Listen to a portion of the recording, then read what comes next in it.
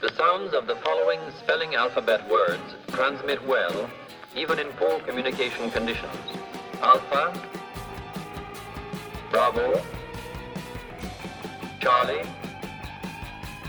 Alpha, Bravo, Charlie. Welcome to Alpha Bravo Charlie, the only show that has anything to do with Wilco on the internet. Don't even bother looking for other ones. I'm the host, Jason. As always, I'm with the king brain of the show, Kevin. Kevin, how you doing today, buddy? I'm doing spectacular. I just bought tickets to see Wilco in Columbus, Ohio. Oh, you could have. I'm joking. I didn't. I was just trolling because I know you can't go to that show. I don't know why I said that. If I was going to a show in Ohio, I'd make sure that's a show that you can also go to.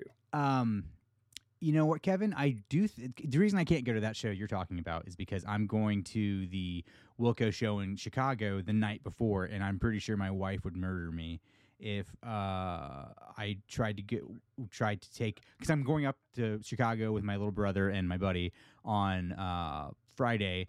The show's on Saturday, and then we're coming back Sunday. So she would have been with the baby by herself that whole weekend. Take the baby with you to the concert. I'm pretty sure she would kill me if I tried to go to one on Sunday as well. Also, I'm pretty sure I'll be tired. But Kevin, a few weeks ago in the show, we talked about my fat ass. That's a technical term, right? Fat ass. We talked about my fat ass and how I was going to start exercising and trying to drop some lbs, as they call them here in the States. I don't know if they call them kgs. Is that what kgs? Yeah. You know what? Being Canadian though is we're kind of like a hybridization. That's not a word. Between American and British people. So while I measure distance in kilometers, I measure my own weight in pounds for some weird reason. God, that's not like a government thing. That's just like colloquially. Like, I don't know how many kilograms I am. I know how many pounds I am, but I don't know how many miles away the mall is, but I know how many kilometers away the mall is. It's weird. It's weird being Canadian. Yeah, it sounds like it'd be awful to be. Are you losing weight? Are you ripped? All right, we're gonna show me your arms right now. Huh? Show me those. You go. Oh my, Arnold Schwarzenegger. Where did you come from? Listeners, you can't see me. This I haven't been lifting jacked. weights. No, I haven't been lifting weights. But here's the thing. I have been doing a little exercising. Have been trying to eat better. I wouldn't say succeeding is a word I would use, but I have been. My dog barking right now. I hear did, Mavis barking just outside the door. My dogs bark all the time. Okay, anyways, but I haven't done the actual weight of myself until right now. Behind me, I have a scale. Oh, do it right now. Okay. Yeah. So what were you before? Sorry. 245 is what when I announced it. It was 245. 245. How tall are you? Just 5'9". so listeners. 5'9". 5'9". Okay. So obese is what the chart tells me. Obese. I like chunky. You're just a little chunky. All right. You're not so obese. I'm gonna stand up. You keep the listeners entertained. I'm gonna stand on the scale, and then I'm gonna sit back down, and I will reveal where I am at this point. Remember, June 16th, my birthday. We're recording this on April 17th today. June 16th, I would like to be down. That's my birthday. I would like to be down to 170 would be ideal. But I think that's a bit. But 180, I think I would be on a great track. I'd be happy at 180 and attempting to go down to 170. So I'm going to stand up. You keep the listeners entertained. All right, listeners. You're just with me. Jason taking his headphones off. He's standing up. He did not angle his webcam, so I can't actually verify what he's doing right now. He could just be moving out of the shot and coming back and saying, "Oh, I'm 135 pounds now." He's talking. Okay. We can hear him. All right. Okay. He's coming back. He's sitting down. Okay. He's putting his headphones back on. Okay. They're back on. Okay, Kevin. I got some news for you. So remind me again. 245. 245. 5'9" inches. Okay. I am now at 222.8 pounds, my friend. 222.8 pounds. So wonderful. Doing it. I'm dropping the lbs. I'm going to get back to my slim self. Not to leave my daughter fatherless and alone in this cold world that we live in these days. So, yeah, I'm pulling it off. I think. Good for you, buddy. I'm proud of you. 2 months from now, let's see, it's been about a month since I announced this, and I'm down 23 pounds. So, yeah, I think I could hit that 180 if I tried. Now, what's your secret? No secret. Just less in, more out. But I think I told you I lost a great deal of weight before. I used to be 300 pounds. I went down to 170, and what I found is when you first start out, that drops off like nothing, like that, because it takes so much work to do just any little thing. You're gonna burn. So it might slow down. So I'm hoping I can reach that goal by my birthday. But if I don't, I'm not gonna kill myself, because I think that 23 pounds right there, that's super impressive. And I almost want to go out and eat a little bit less Taco Bell and maybe go for a run every once. I'm not going to, but I feel somewhat inspired to. Yeah, if it helps you, I'm glad, buddy. Well, I'm actually, I gotta tell you, that felt good. I don't mean to sit there and pat myself on the back, but weighing myself right there, that felt good. You've earned it, buddy. You have earned it. Yeah. All right. Well, today we're talking about. Oh, I'm sorry. Do you have? Let's do a little opening. This is okay. So we're gonna talk about Late Blooming Sun, which is a Being There outtake that got released on the Being There Deluxe Edition a few years ago. It is an acoustic solo Jeff Tweedy home recorded. Gonna be honest, not a ton of stuff to analyze there, because it's like an acoustic demo for something that never grew into a full band recording. But it is technically a Wilco song because it was released under a Wilco record. But I thought this might be a good opportunity to quickly touch on something we started on I believe it was the I Got You episode, maybe, or maybe it must have been the I Must Be High episode, actually, where we talked about best song ones from bands. So best opening track to their debut albums. And I, being a little bit I overthink things. I think that's fair to say. I have put too many rules on myself for picking my own favorite debut songs, album one, side one, song one of all time. Because if to me, if a band has released an EP, then it's before or before that first song. So if they had something more than a single, then all of a sudden that's not a true blue debut song before. So I have. That wasn't the question you asked, though. But those are the rules I'm putting on myself for picking what I think are my favorite songs. So we had a few people reach out, and two people have both said whatever the heck that first song is from that first REM record. Oh yeah, now, yeah, I saw that too. And you know what? I'm gonna be honest with you, Jason, and you might not like this. You might not want to host this podcast with me anymore. I don't really care for REM. I think they're highly overrated. Really? Even like early REM, like even early. I've had this theory for a while now. I don't know anyone my age or a little bit younger than me that is into REM. I think that is very much a Gen X band that has not carried forward to future generations. Sort of like the Gen X equivalent. This is going to be controversial.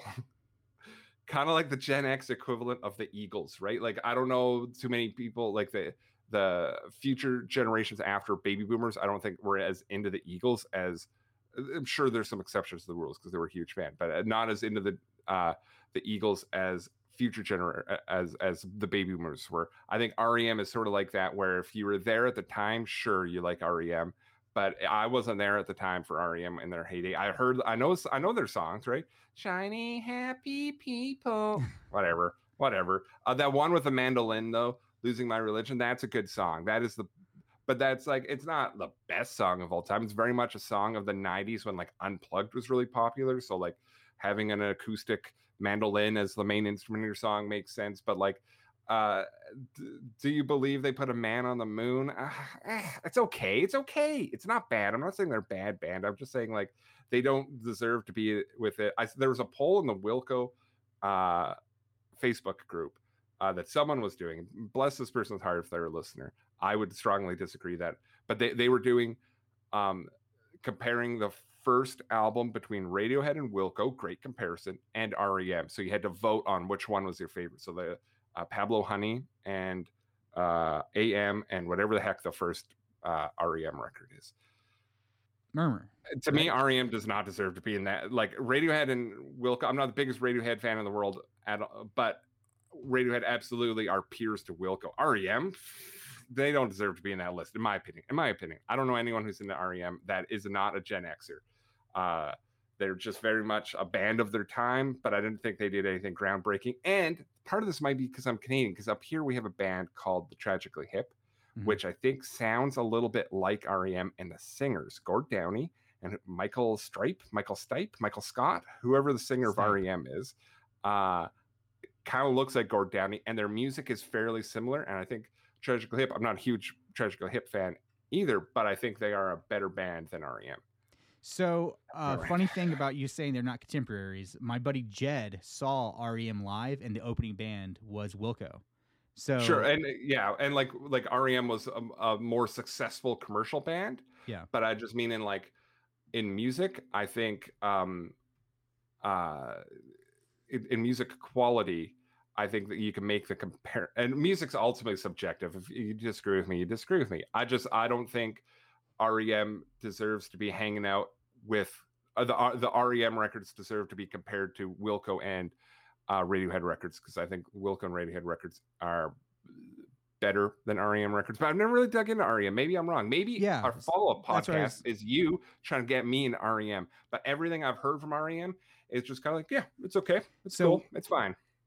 I'll tell you my REM thing. Okay. So when Monster came out, I must have been in 7th grade, and it was like What's Frequency Kenneth, and that was a big song. They had a bunch of big songs off that album, and I went through most of life not. I was really into that album, but like I went through most of life not really diving into them, because music used to be so inaccessible when around that age. But then once streaming services came out, in the past 4 or 5 years, I went through their catalog. And I will say this about REM, not every album of theirs is great. Actually, the second half of their career, they probably have 15 albums. The last 8 of those, 7 or 8 of those, are bad. But those original 7 or 8 albums, they're all great. But they have 5 albums that I would consider amazing albums. If you're a band and you have 5 albums, that's rarefied air. That's rarefied air. So I think that, REM. REM. I wouldn't say they're. No, I would say REM is one of my favorite bands. Yeah. Yeah. Maybe I just need to give them more of a shot. But I'm listening to them now. Well, I've listened to about 10 seconds of the song now, and I can say it's okay. All right. Okay. Well, if it's not your thing, it's not your thing. I like that genre. Whatever genre that is, mid-tempo rock. Well, I'm also like a real 90s fanboy, like music-wise, and they like kind of embody that 90s sound. Sure. And especially that like post-Cobain, like post but yeah, I'm not a huge REM fan. The other suggestions were I think the first Radiohead song from Pablo Honey, which again I think Radiohead had an EP before that, but that's just me being hung up on that. But again, like I don't know, Pablo Honey is okay, but that's not like an album. That's not a definitive Radiohead song. I want a song. What is a song that like the first album by the band, and like that's a defining song from them. I don't. The other thing that came to mind is not a band for me personally, because I went through my record collection after we had this conversation, Jason. I went through and I analyzed it. I looked at every spine, and the one record that jumped out to me is Nick Drake, 5 Leaves Left. I believe the song is "Time Has Told Me." Are you a Nick Drake fan? No. Oh, you should. Not because of anything he did. It's a guy I know that I have. It's like I was saying about anime. I don't want to. A guy I really dislike is in Nick Drake, and I just Nick Drake. Yeah, I get it. When the but that's a really great first song. I think Wilco, I Must Be High should probably be in there. My Name is Jonas should probably be in there. I guess if you want to include that first REM song, listeners, here's what I'll try to do. I will, Jason, pick an REM album. You don't have to do it right now. Pick an REM album for me to listen to. And before the next time we record this podcast, I will listen to this album and I will give it a fair shot. Not like what I just did where I listened to 11 seconds of the song and I turned it off. Monster. Okay. Yeah. Monster. Okay. Monster. Yeah. Okay. Next but time not we the record. special version. Listen to the real version of Monster, the orange cover, not the blue cover. Orange cover. Okay. Yeah. The other thing too with REM, just before we move on. So I always mix them up with REO Speedwagon. I think because they both start with RE, but I think REO Speedwagon and REM are. I can't think of anything REO Speedwagon does, but I'm assuming they're vastly different bands. Yeah, they're super different bands, and I can't think of an REO Speedwagon song right now. I'm not a big fan of her, but you would know REO Speed. If somebody played an REO Speedwagon song, I would know it was REO Speedwagon playing, and I'm not even that into them or into them at all, really. Let me see, what's their big song? REO Speedwagon is "Take It on the Run," "Keep on Loving You." I guess I don't know. I wouldn't know the songs by name, but if you played an REO Speedwagon song, I would know an REO Speedwagon song. Would you confuse it with an REM song? No, there's no possible way. My last point about this, and then we'll get to Late Blooming Sun, is I always kind of think of Michael Stipe. Yeah, he does look like Gord Downie, but he looks like Gord Downie from the Tragically Hip mixed with Moby. I always got him. Is this Moby I'm looking at, or is this Michael Stipe I'm looking at? I always got to double check. That's my last point. Yeah, I could see the Moby thing. I don't know who Gord Downie is. He's a singer, Tragically Hip, but that's a Canadian band. This is for, you know what's funny is when I'm at Wilco shows, I could tell who's Canadian because chances are if you're into Wilco, you're Canadian, you're probably also into Tragically Hip because they will. I've been to Wilco shows in Seattle and seen people with Tragically Hip shirts. I'm like, oh, you're Canadian. Yeah, man, I'm from this city. I'm like, oh, well, cool. Nice. It's a secret Canadian thing. Huh. Should I give them a shot? Should I give the Tragically Hip a shot? And what album of theirs should I listen to? The Fully Completely is their big album. I'm not a huge Tragically Hip fan. As I've gotten older, I've respected them more. But they're definitely like people call them like Canadiana is their like they're not Americana, they're Canadiana. Yeah, I think if you're in REM, you could probably like a Tragically Hip because they don't sound exactly the same, but I think there's a little bit of overlap there for sure. Well, cool. It's same eras. Hey, everybody, before we start this song, I just remind everybody, go to abcwilco.com, find all the ways to support the show, but the most important way to support the show is by leaving a rating and review on your podcatcher. It's what helps the show grow, helps other people find us, puts us up on those rankings. So help us out, leave us a rating and review. It's a big, big, big help. Now it is Late Blooming Sun. Late Blooming Sun. So this is a demo from the Being There era that was like recorded well. Like this isn't a cassette demo. It sounds like a studio demo, but it never got resurrected. Never got brought up. I don't think the band ever performed it live. It's just this is it. This is the version of it. So it is kind of a cool folky song. I like just finger picking here. It definitely sounds like it could have just been like on the album, not like like you said, it's studio recording, not a him with. I can't hear like what a Wilco arrangement would sound like. Like it sort of feels complete as an acoustic song. Mm-hmm.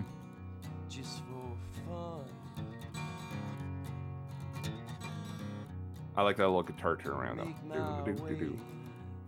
If you did do a full band version, maybe that's like your start, like that's what you expand upon and like do that as a full band. I gotta work on my turnarounds when I play guitar. I really need to work on that. Should learn to play this song. Maybe I will. Yeah, I love that. That is a nice roll. That is pretty. Yeah. And you know what's really cool, what I really like about this song and the other kind of lost songs from Being There, is that Being There is such a big album. And we loved it for so long and so much. And that it's really cool that there's just a little bit more. There's a little bit more to it, right? Well, for a guy like you, Kevin, I bet there's like a lot of stuff that didn't even make the deluxe version that didn't that's out there. So for a guy like you, that kind of stuff, like I'm not really into the Wilco book songs, you know, but you are. Yeah. You're into that, and I bet there's so much more to discover if they wanted to release sell another vinyl to you for your collection. Yeah, I'd buy it. I don't need to listen to it beforehand. If it's a Wilco release on vinyl, I'll probably buy it. They're guaranteed one sale when they're okay. How many sales could we make off this? Well, one from Kevin for sure, and there's a couple other people like, but be more expensive to produce the vinyls than it would be to because you'd be producing so few. I don't really have a lot to say on this one, Kevin. So I'm no, I don't either. Yeah, it's a nice little song. I wonder how autobiographic it is. Like, is Jeff singing about himself as the titular late blooming son? Because we know from his autobiography that he like had a really like close relationship with his mom when he was growing up. So I wonder if that's what he's kind of singing about. But yeah, I think what's coolest about this song is just that it's a nice little song. We had no idea existed. At least I didn't know it existed. Maybe it had been floating around on the internet from like a cassette tape or something, but I didn't know this song existed. And I think there's about 5. There's Late Blooming Sun, Dynamite My Soul, Losing Interest, Sun's a Star, and Better When I'm Gone. Were all either full band or solo song demos from the Being There song cycle. So it's just cool that there's a little bit more out there to discover for an album that you love, which is one of my favorite things. And I think too, the other thing with the song, if you'll indulge me, Jason, is I think it needs to be noted what a prolific songwriter Jeff Tweedy was in this era. Okay, so he wrote Being There, double album, genuine double album, at least on vinyl. These 5 songs, which are all fleshed out, fun songs. Capital City, which was also a Being There demo, which is the only Being There outtake that I'm aware of, off the top of my head, that got resurrected as it came out on The Whole Love. And then all those Golden Smog songs from this period too, like Please Tell My Brother and that sort of stuff. Jeff Tweedy, mid 90s was a prolific songwriter and had a lot of output, and he kind of was at his folkiest, his most Americana, and like not straight up country, but just like that is a Late Blooming Sun could be a Bob Dylan song from the 60s, right? Like it just kind of has that earthy vibe to it. So yeah, it reminds me, when I say, oh, it's fun, it's great that there's a little bit more. I'm stealing that from Jeff, because Jeff was talking about when they released the trailer for the Peter Jackson's doing a documentary on the Beatles. Yeah, it looks so good Let too. It Be. Yeah, and it's just like, we thought we'd seen everything there was from the Beatles, but no, look at all, like, here's a whole bunch of footage of them and them doing some takes that we've never heard before. There's just a little bit more, and he was talking about how someone in the band had expressed like, oh, I'm so happy that there's just a little bit more. I feel that way for their music when we get these deluxe versions for Being There, for Summer Teeth. I cannot wait for the deluxe version of Yankee Hotel Foxtrot, because I'm sure there's stuff we've never heard. Yeah. You know what's crazy? Sorry to change the subject here, but you know what's crazy about the Beatles? I was sitting around. My daughter likes when I play Beatles songs on my guitar for her. So, or she at least smiles and doesn't cry when I'm doing this. So cool. I'm assuming she likes the Beatles. But I was sitting there listening to some Beatles the other night, just trying to figure out some songs she might like to listen to, and I started realizing that the Beatles did everything they did in like a 6 or 7 year period. I mean, but from the Ed Sullivan Show to when they 64. Yeah. So, and they broke up in 70. Yeah. Yeah. So they did everything. They changed the world with their music in 6 years. Isn't that crazy? It seems like their story seems like it's like decades long.